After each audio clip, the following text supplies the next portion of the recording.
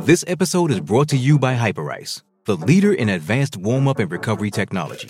They have tons of innovative products, like Venom-heated wearables to help soothe sore back muscles, Normatec compression boots to speed up recovery and increase circulation, and Hypervolt massage guns to improve mobility. Loved by athletes like Naomi Osaka and Erling Haaland. Try them yourself. Get 10% off your order with the code MOVE at Hyperice.com. Survivor 46 is here, and so is On Fire, the only official Survivor podcast, and we have a twist this season. The winner of Survivor 45, Dee Valladares, will be joining us every week. We're going behind the scenes of the biggest moments, the how and the why things happen, and the strategy and analysis you can only get from someone like me, a Survivor winner. Listen to On Fire, the official Survivor podcast, wherever you get your podcasts.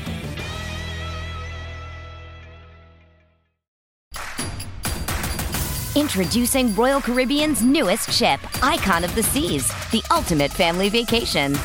The ultimate 6 slides, 8 neighborhoods, 0 compromise vacation. The ultimate never done that, can't wait to do it vacation. The ultimate chillin' by a different pool every day of the week vacation. This is the Icon of Vacations. Icon of the Seas, arriving in 2024. Book today. Come seek the Royal Caribbean. Ships Registry, Bahamas.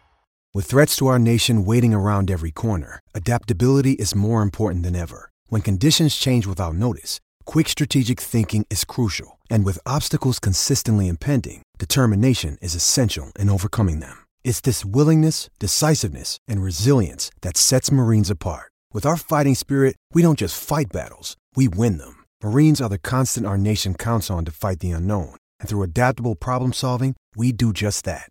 Learn more at marines.com. You're listening to The Auburn Express. Powered by The War Report.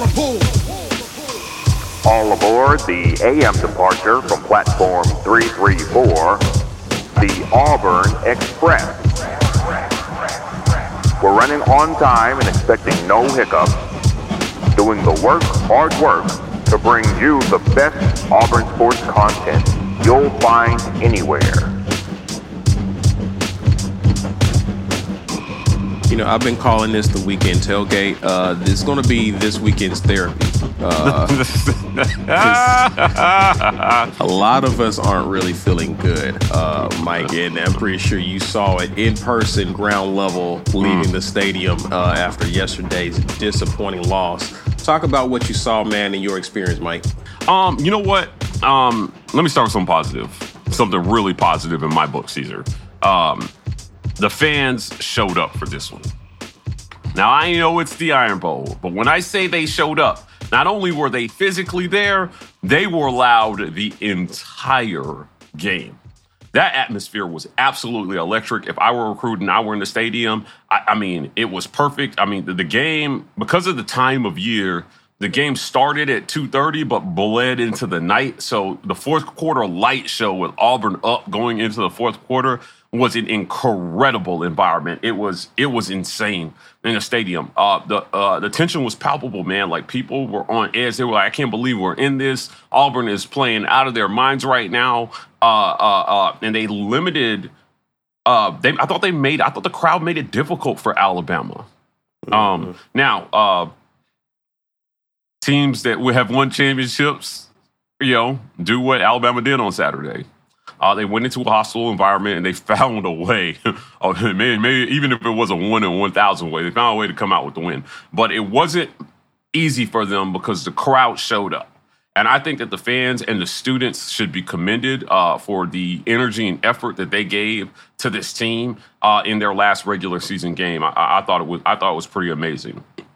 Walking out of the stadium, this is hard for me, but guys, I thought a lot about the officiating. The officiating in this game was absolutely horrid. There were missed calls, there were non-calls, there were weird calls. Through the first half, I was like, man, these guys are really having a bad game on a national stage. Right. I can't believe how bad the officiating was in this one. Listen, Alabama had some bad calls that went against them as well, too. I thought most of the bad calls were in their favor. And it sucked. It sucked in a game of this magnitude when a guy clearly comes up short of a first down and they're calling it a first down, right? Like, the face mask on Bati on the kickoff. Not only did they call that, they called a flag on Auburn on that play. Like, what was going on? What was going on in this game? I just did not understand what they were doing. There were a few other calls that were just very curious to me. The hold on McAllister. Yeah, come on, man. But the talk of this was, and I want to make something clear because it seemed like some people were confused after the game. The talk of this was the muffed punt. There are people who were saying Keionte Scott got hurt. If he did, I'm telling you, the coaches didn't seem to know that he was hurt. So I'll be interested to hear from Ike what he reports back on what happened with Keionte before that play.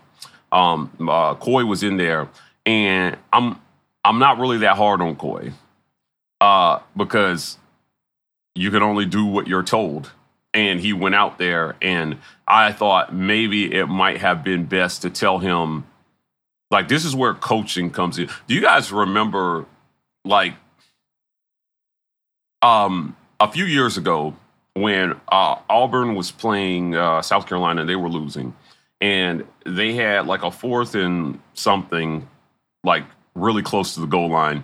And with the time left, there were only 2 options, right? Like, there was only really one option. It was 4th down. So if you didn't get a first down, the game was over. But if you didn't throw the ball quick enough, you had to put the ball in the end zone. And Bo kind of ran around and then got tackled in bounds. And in my head, I was thinking, how can your quarterback not know the only thing he can't do in that scenario? Right? Like, and I put that on coaching. I was like, yo, before he goes out there, you have to remind him, listen, the game's over. If you get tackled in bounds, you put it up. Do something. Throw it over the back of your head. Literally just give us any chance for a miracle to happen. But you can't run around and get tackled when there's no chance of you getting to the end zone. Last night, I thought, if you're going to put Coy out there, you tell him, look, if it's iffy, get away from it. If it's iffy, get away from it. The game is on the line. We saw Quindarius Carr do this in 2010. Yeah. They tried to catch a punt and muffed, and I kept, in the 4th quarter, till I was thinking, oh no. Somehow Auburn pulled it out in the most epic comeback ever, but they almost fumbled the game back to them. How many times does history have to repeat itself? Why is there not, like, Brian likes to talk about the coaching flowcharts that they have, where yeah, need to do this, right? Like, how do you not look at the flowchart and say, listen, hey, Coy, FYI, bud, just get away from this one. Or just not even have anyone back there. Correct. Like the only thing you can't do is muff a punt, and especially if you're not putting the guy who's been catching punts for whatever reason. Now, if he was hurt, you had to put somebody back there, or like you said, or nobody at all. Right. That would have been a 200 IQ coaching move to say, you know what? F it. Nobody's back there. Yeah, I'm waiting to see what was the story behind that, because even Hugh Freeze wasn't unsure of he thought they wear the same number, so he thought it was Keionte. Look, I'm not faulting him for not knowing who the punt returner is. It's somebody's job to sub that out. Well, they wear the same, and they wear the same jersey number. Correct. So the special teams, right? Yeah, this Tanner, I think is this guy's name. He's gonna have to. There's some questions for him this morning. Yeah. What the F, dude? Yeah. You know? Hey, Coach, Keionte's hurt. What do you want to do here? Right. In a critical moment of the game. And I'm telling you, these are high-level coaching decisions that these games come down. We've seen it in these games, guys. They come down to these decisions every once in a while. Yeah. Or, we'll move on after this, right? Like, they come down to these decisions. In 2013, a lot of people were invoking 2013 for this one. In 2013, Saban made a simple decision, what seemed like a simple decision, to kick a field goal rather than throw the Hail Mary, which everybody thought he was going to do. Right. That cost him the game. Mm-hmm. Right? And so every text message I got from a non-Auburn fan said, welcome to the Hugh Freeze experience. These things commonly happen with teams coached by Hugh Freeze. I hope that during his time at Auburn, he can break that habit and learn, because you're going to be in this situation again in the next 2 years. Maybe not with Alabama, but with some school where there's a high-level coaching decision to be made, and there's got to be somebody on a mic somewhere, guys, that says, Coach, remember, right? Who we got going in at punt return? Don't let this happen to us again. So I was very impressed with the effort in the run game. I thought the offensive line did a great job opening up holes for the running backs. They did a great job breaking tackles and getting extra yards. Amari Alston and Jarquez Hunter absolutely made this a game for Auburn. Yeah. You know, Payton Thorne had 1 yard in the first quarter, guys. They needed a run game. And they got it, and it was devastating to Alabama because not only did it help them control the flow of the game, like the time of possession, man, when you're running the ball like that, keeping the ball out of Milroe's hands and limiting his offensive opportunities. They needed one more score, man, in that fourth quarter, man, and that game was over. Yeah. One more. They weren't able to get it. But overall, I think that there are some positives to take away for the future. But there are definitely some things that you need to get fixed because regardless of the talent level, some of these decisions will be the same. Right? You're going to find, it's the SEC, man. If you're going to win it, you're going to find yourself in a tight game with a team that has a little bit more talent with you and definitely more experienced coaching. And the coaches who win those games, guys, make the superior coaching decisions. When talent is equal, it comes down to coaching and execution, right? And if you're the coach and you just want to make sure that you're not the reason that your team lost it, you want to do everything for your team that you can, right? Look, man, they got them up for this game, so I will give them credit for that, right? Yeah. But the reason why you're in the top 15 of coaches paid in the country, it's to make these decisions and understand how all these little micro decisions affect a tight game like this, right? And I think there are a couple things that they would like to have back. But, you know, great showing by the Tigers, great showing for the recruits. I saw Cam Coleman there. He was in the house. It was a star-studded recruit fest, dude. DeMarcus Riddick was there. Walker White was there. Hell, they had gymnasts there. Targets. Like, yeah, dude. Several flip targets was there. Yeah, other sports were recruiting in that environment. It was nuts.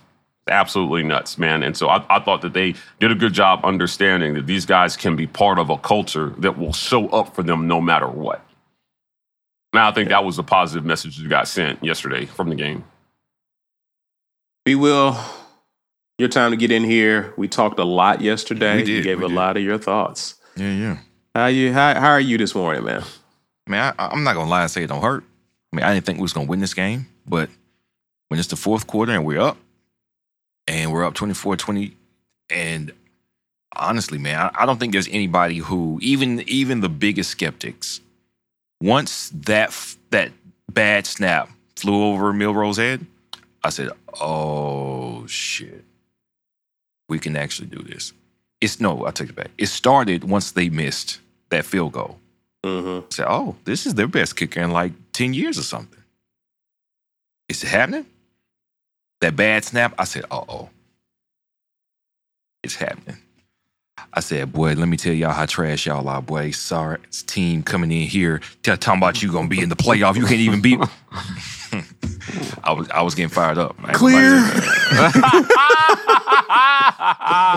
Yes. I love that energy, B. And then what happened? 4th and 31. I was like, oh.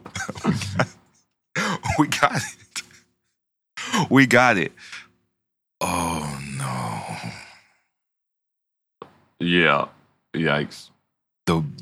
It's because I believe. See, I was insulated from the pain because I thought we weren't going to win it. I was insulated. I had built up this defense, you know what I'm saying? Yeah, and you tore it down for a second? Tore it down. Gotcha. Wait, B. Can I tell you, so real quick, it's kind of to further your point. 4th and 31, I'm thinking something like we might actually rush the field here. Like the students might go off the chain and run over all the yellow jackets all the way to the field and tear down the goalpost. And I definitely want to be right in the middle to get every bit of video and get trampled and die. And I got down the elevator, they were losing. Yeah. And I was like, wait, what happened? I just got on the elevator. So it's your fault. No, I should have stayed in the booth. Guys. My bad. I was like, what could have possibly happened in those 60 seconds? Yeah. It was 4th and 31 happened. It was rough. That's what happened. Okay, I'm sorry to interrupt. I just wanted. No, you're good. I mean, we all feeling it. We're feeling it. It's not because This is why the talent disparity argument, or it wasn't an argument. Hugh Freeze wasn't making a case. He was talking about, can we expect to be favored? Are we likely to win in these games? And honestly, the answer was no. For the level of talent that we were going against, there is if you play to your potential and I play to my potential, what's likely to happen? Okay. When you have better players, your potential is higher than when you don't have better players. Now, that doesn't mean you can't win a game. What it means is you have to play your perfect game.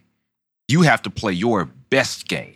And they have to make a couple mistakes, or just some of their worst tendencies have to come into play. But all things considered, when you're playing a more talented team, you have to play to your best potential, and you really can't make mistakes, okay? We made mistakes, and this is, as I've told my Bama friends, I was like, honestly, I don't think y'all are that good. I've said that all year. I've said that before we played this game. I said that after. I was like, man, listen, our quarterback went 5 of 16 with drops and bad play in the first half, and we were up 24-20 on y'all. That's wild. In what world would I tell you, hey, we got a quarterback that's average at best, we're barely going to pass for much yards, and we're going to be up on y'all? They were like, no, that's not us. We're going to play. We held Ole Miss to 10 points. Y'all aren't that good. We had a dropped touchdown by VAR in the end zone in the fourth quarter. That was tough. That was tough.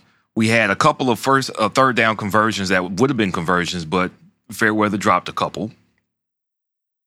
We had, of course, the bust on the play to Burton, but of course they busted on the play to VAR, so that touchdown kind of balances out, so maybe that's a wash. The call that the muff punt, which is the biggest mistake in the game by far. We made so many mistakes to lose this game at the end of the game by one play. So many mistakes. What I saw was that the talent disparity that we thought was there, I think the last 2 games pretty much nukes that argument.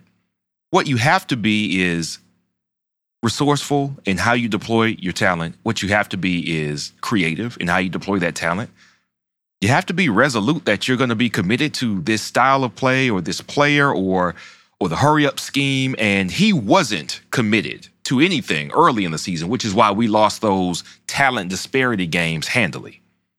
But over the course of the back half of the season, what you saw is them figure out, this is going to be my quarterback. This is going to be how we play. We're going to cut the wide receiver rotation down to just a few guys, and this is what it's going to be.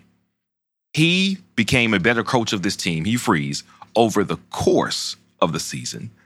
And I think that mattered. And it showed you that once you've actually focused in on who you are and how you want to attack, the talent disparity starts to disappear.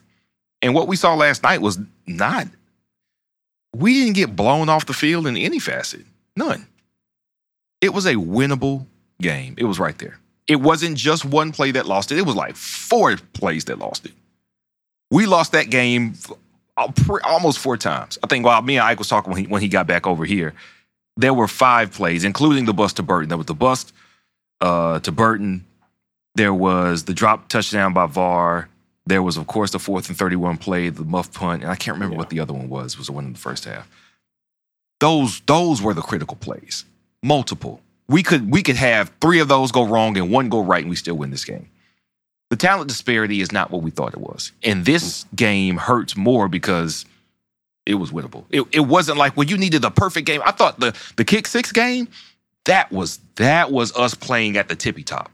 Like, how many errors do you remember in that game? Like, dang, man, we completely messed that up. I don't remember many. Or maybe the magic of the game has kind of erased any errors that might have happened in the game because we won it, so we don't care what the bad stuff that was that happened. But I didn't see an overwhelmed team. I didn't see an outmatched team. I saw a team that was in it. The talent looked equal. When we were running the ball, we were giving them everything they want. We were breaking tackles. Our running backs were dictating the terms on those plays. Peyton Thorne, not great throwing. Hey, Didn't matter. Let me scamper for these yards in since y'all are going to give me this.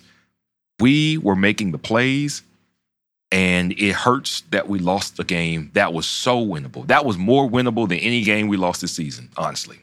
That was more winnable than the Georgia game because, honestly, we didn't really have much of an answer for Bowers. And our offense couldn't get going because we hadn't decided who we were going to be yet. That was more winnable than Ole Miss, partially for the same reason.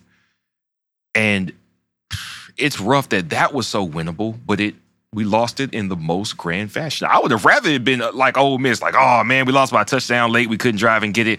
Let it be normal. Not like that. Not when it's under a minute and we need a stop on 4th and 31.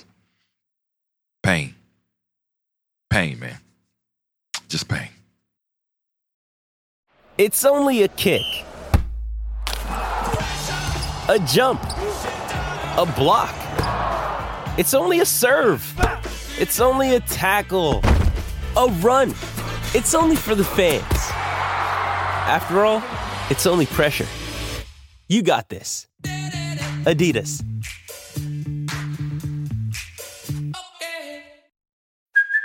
Hey, it's Kaylee Cuoco for Priceline. Ready to go to your happy place for a happy price? Well, why didn't you say so? Just download the Priceline app right now and save up to 60% on hotels. So whether it's Cousin Kevin's Kazoo Concert in Kansas City, go Kevin, or Becky's Bachelorette Bash in Bermuda, you never have to miss a trip ever again. So download the Priceline app today. Your savings are waiting. Go to your happy place for a happy price. Go to your happy price, Priceline. This episode is brought to you by Pepsi Wild Cherry. Pepsi Wild Cherry is bursting with delicious cherry flavor and a sweet, crisp taste that gives you more to go wild for. Getting wild may look different these days, but whether it's opting for a solo Friday binge watch or a big night out, everyone can indulge in their wild side with Pepsi Wild Cherry. Also available in Zero Sugar. So grab a Pepsi Wild Cherry and get wild. Yeah. Again, I emphasize this. So proud of how these guys responded after last week's loss to New Mexico State. They played inspired. They played with a lot of belief, and they were in there. They were in there towards the very end, and this is why I hurt for the players more than anything, because those are the guys who actually played in that game. Those guys deserve to win that game. And so I hate to see them come up short the way that they did. We'll talk grades in a minute, but again, I can't. I see a team that's beginning to believe in themselves, and I know that this coaching staff is on the recruiting trail going after some dogs in this upcoming class. Mm. I'm excited about the future of Auburn in terms of how these kids really came out and put up a good show for the fans, for themselves, for the university. I hope they can build on that. I really do. I hope this team I hope they can stay motivated. And again, I think I look to the coaching staff to keep this team motivated. Usually teams lose a lot of motivation going into the bowl. Guys are looking at the portal, so on and so forth. I'm hoping that they can close this season out with a bowl victory, build on some positives, and look towards the future. Let's grab some comments, guys, and let's see what you guys have to say. Steph Trail says, I just want to say I would have sent a 6-man blitz on that 4th and 30. That's just me, though. He says, War Eagle, we have better days ahead, though. Mike G, you I don't know if you spoke much on this, but me and B reiterated a lot. I was curious about the decision to only rush 2 guys on that 4th and 30. Yeah, look, man, I get the thinking, but the problem is statistically, right? When you give an athlete like that much time to run around back there, you're increasing the likelihood that he's going to get off a clean pass in the direction that he's wanting to throw it. And then anything can happen, right? A tip up, whatever. Like, I would have sent a little bit more than that. I thought there was a different defense that could have been played there that forced Milroe to make a decision faster. Yeah. Right. Guys, I wanted, because DJ James was catching some flack. it is difficult to cover a receiver for more than 3 seconds. I was telling my dad this last night. Yeah, like you guys don't understand. Like when you're backpedaling and trying to follow this motherfucker around, and like it's hard. It's difficult to cover a receiver for that long. And so the decision to rush 2 had an impact on the DBs on the back end. And I think that that's something that they will. I get the thinking, right? Like. Put so many guys back there, there's no possible way they could create, because you have an extra defender, which is the end zone backline. And Milroe just put the ball in the only spot as the receiver made the play. DJ, he got caught out of position, which is likely, man, again, like it can happen when you're trying to defend a guy for that long. Do we see the clock? How long was he dancing around back there? I don't know. I missed it because I was actually in the elevator. 8 to 10 seconds legit. Like that's crazy. A good minute. That is an eternity. It was a long time. But I'll say this. I saw some footage afterwards. I mean, the guy absolutely pushed off. Okay. He pushed off. I saw that too. But I know that refs like to swallow whistles late. In college, they do. The NFL, they're probably going to call everything. But in college, they definitely swallow whistles late. I don't know if y'all remember this game. It was Miami-Duke like 6-7 years ago or something. And Miami had like a last-minute kickoff play where they lateraled it. But they played the play back, and the ball was dead like 3 times. Like the guy's knee was on the ground. And they were like, why didn't the refs blow the whistle? It was crazy. Like it was legitimately a play that was dead probably 4 times, but the ref swallowed the whistle. I don't know why they do that.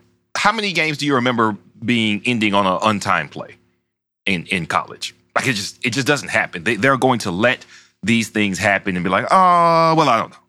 But I can't blame it on the very, very last play. I think the decision to only rush 2, really it was like a rush/contain, because I'm sure we'll make this point when he's going over the film. We were looking at some of the film today, and on the 3rd down prior, okay, we had 3, but all 3 were actively rushing. And after about 4 seconds, they broke free and actually chased Milroe, which is why he threw it past the line of scrimmage. Because he was actually being pressured by all 3 players we had down there to pressure him. On the 4th down, they were like, we're gonna get you. Here you go. They looked like they were trying to maintain distance just in case he just decided to scramble for it. That was a decision. It was a clear difference in how they were attacking at that point. They were attacking kind of sort of to try to get him to make that decision or wait to see what he was going to do. The plan was not to put pressure on him, serious pressure on him on that 4th down play. That was a coaching decision. And if you say, hey, well, if it's the wrong decision, I understand you saying that. Again, I think I made this point last night. We were in a position to get it to 4th and 31 because of all the decisions that Ron Roberts had made up until that point. So the reason we had a lead to protect is because the guy who made the call, everybody says is the worst call, was making the calls before then. So if I'm going to live with you and the success we've had on defense this game, then I got to live with you making that decision that resulted in us losing. Yeah, I mean, honestly, I know a lot of people would disagree with me on this one. I thought the muff punt was a bigger play in the game than the 4th and 31. They were all big. They were all big. They were all big. Yeah, I just thought that was the easier decision to make and the most obvious decision to make in my book. If you're not going to have Keontae back there, and if you're an Auburn fan, punt return, catching punts has been such a journey for you over the last few years. That it was like people were literally, it's nice to just not have to worry about it. Mm-hmm. Yeah. And then, they made it a worry again. So I like I said, we'll talk. You can point to, in a tight game, you can point to any, like a bunch of plays that might have changed it. Like, what happens if they call this penalty? Obviously, it would have been superior refereeing to call the push off in the end zone there. Like, come on, man, call that. Right. Yeah. He pushed off. And Bammers would have been crying. But, like, if you're not going to call the dude literally trying to yank Batiste head off on a kickoff return, like, I mean, I thought he could have broken his neck, and they called a penalty on Auburn. Yeah. But, then called the push off in the end zone. I'm not sitting here trying to blame refereeing. I just thought there were a lot of other things that affected that game negatively that weren't that defensive call at the end. Could have won it as well, too. So Auburn fought the refs all night valiantly. Yes. I thought. Yes. Personally. Yeah. Rick Cazenave says, tough watching Freeze talk about talent gaps all year when coaching seemed to be the problem in 2 big games that could have advanced the program. I will tell you this, right? You could see a talent gap in this one, right? The talent gap always shows up at the end of the game when plays need to be made. So, like, Milroe went out there and did what he needed to do on that last drive for Bama, whereas Peyton Thorne could not, right? Like, I mean, hear me out, dude. I've said this consistently. At the end of the game, when plays need to be made, right? Like, Auburn outplayed Alabama 2 years ago in the Iron Bowl under Brian Harsin defensively. And the talent gap showed up at the end when Bryce Young drove his team down the field and got to play after not playing well the whole game. Or, you know what? I won't even say not playing well. Like, he was being played well by our defense. Mm-hmm. They just came up with the plays. I think this is why Hugh Freeze I think he understands this. He just overly focuses on it, is that, like, when it comes down to it, you want a dude that you don't have to coach to make a play. He's just going to go out there and make it. Right. You know, Milroe just went out there and made it. You know, this kid ran for 100 yards, threw for 250. He had an amazing game. Yeah, I mean, listen, and at the end of the game, he made one more play for his team that Auburn did not have a guy that could go out and make that play for their team, whether it was offensively or defensively or whatever. Right? So this is where I do think a talent gap kind of shows up, right? Like, is that where's the DB that makes that play or just doesn't get beat, right? Like, where's the quarterback that's going to, you know, I mean, they had 30 seconds. You remember, like, against, what was it? Against Georgia a few years, like, I think it was 2013, how quickly Aaron Murray took them down the field in like 30 seconds to score. It was like 3 plays. It was nuts. And I was thinking, wow, like a minute in college football used to be a lifetime. And they didn't even need to drop the whole length of the field. McPherson kicked a 61-yarder in high school, guys. Mm-hmm. Right? 2 plays. They could have gotten them into McPherson's legit game range. And then see what happens. The tie and send it to overtime. But Alabama had the guy who could make the play, and Auburn did not. Right? The only reason I disagree with you is because 2 coaching decisions get it to where they don't even get the opportunity to make that play. Sure. And that's I'm going course of events. Like you said, you do have options. Let's make sure our punt return is on the field. Oh, he's not? Wait. Punt safe. Get back. Just get out. Clear out. We see it all the time. Hey, nobody's back there. Let the ball bounce. That's how, as a coach, Hugh Freeze talked about it when he was backed up on the goal line and he wanted to play safe. Well, we didn't want to throw the ball alive. What do you want me to do? When we were talking about the Mississippi State game and everybody was on him, how could you take your foot off the gas in the second half? And he said, well, these are the things that can happen if I try throwing down there. Since I want to avoid that possibility, I'm not going to throw. I'm going to play safe, run a few times, and punt it. There is what is possible in this situation. What is the chance it could happen? If I want to mitigate that risk, I'm going to eliminate the possibility of an error. You're talking about more of a control environment. I'm talking about a scenario where plays just have to be made, period. You're not trying to you're trying to win the game, not save it. Right? No, winning the game, hold on, wait, time out. Winning the game in this case, by the time it's 4th and 31, the thing that had happened was that a punt had been muffed.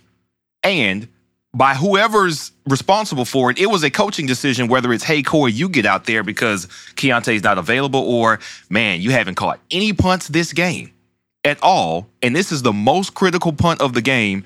Let's just play safe. Nobody be back there. But my point is, at the very end of the game, that's when the talent gap shows up. At the very end of the game, you had each team had a drive, right? They had a chance with the football. Alabama scored a touchdown with their chance. And I don't know how you guys felt, but, like, even though there were 30, if Alabama had, let's say the roles were reversed and Alabama had the ball with 30 seconds left on the clock, I'd have been sitting there shaking for 30 seconds. You mean if Auburn had the ball? No, he was saying if Shoe was on the other foot and Bama was down and drive. And they had the ball with 30 seconds left. You mean at the end after they had scored their touchdown? Correct, yeah. I would have been like, I don't know, this ain't over. 2 plays, and then they're in field goal range with a chance to at least tie it. I'm telling you, I had no delusion that Auburn was going to do anything offensively on that with those 30 seconds. And no, because we aren't built like that. We don't have a long passing game. But that's my point about the talent gap. But my point about the coaching is that we were up without a passing game. Again, we threw for less than 150 yards. Sure, we had multiple drops, and including a drop touchdown, and we were still up. That's where coaching wins you against playmaking. I'm not saying, of course, playmaking is important, but could we have won that game without the better playmakers? Yes. Yes. But we didn't, because they had the luxury of better talent. That's my point. I still say a different decision in coaching once or twice. Yeah, it doesn't come down to they don't even get the opportunity to make the play. Yeah, I'm not disagreeing. I'm literally not disagreeing with anything you're saying. I'm just saying there was a talent gap in this one that definitely helped Alabama at the end of the game, because they could just throw Milroe out there to make a play, and he had the talent to make it. He literally had the talent to make it. It was an amazing throw. Yeah, and Auburn literally did not have the talent to make those plays at the end of the game. And I have been against this talent gap conversation the entire season. But in this one, I'm like, this is where you hope better players helps you. You put them in a position to win at the end of the game, and because you recruited top-notch players, and it may not be at the end of the game, but what you say to a Cam Coleman, what you say to any other receiver is, hey, see that pass Javaris Johnson dropped? Mm-hmm. You're not dropping that pass. Right? Like, we're throwing more than 16 times, and we're throwing 25 times, and we're up 13 at this point, and not up 4. See what I'm saying? Like, and I think that's a better example what you're talking about, Mike, because again, Bama's receiver could have easily dropped that pass himself, right? So again, I think that there's a fair argument made by both of you gentlemen.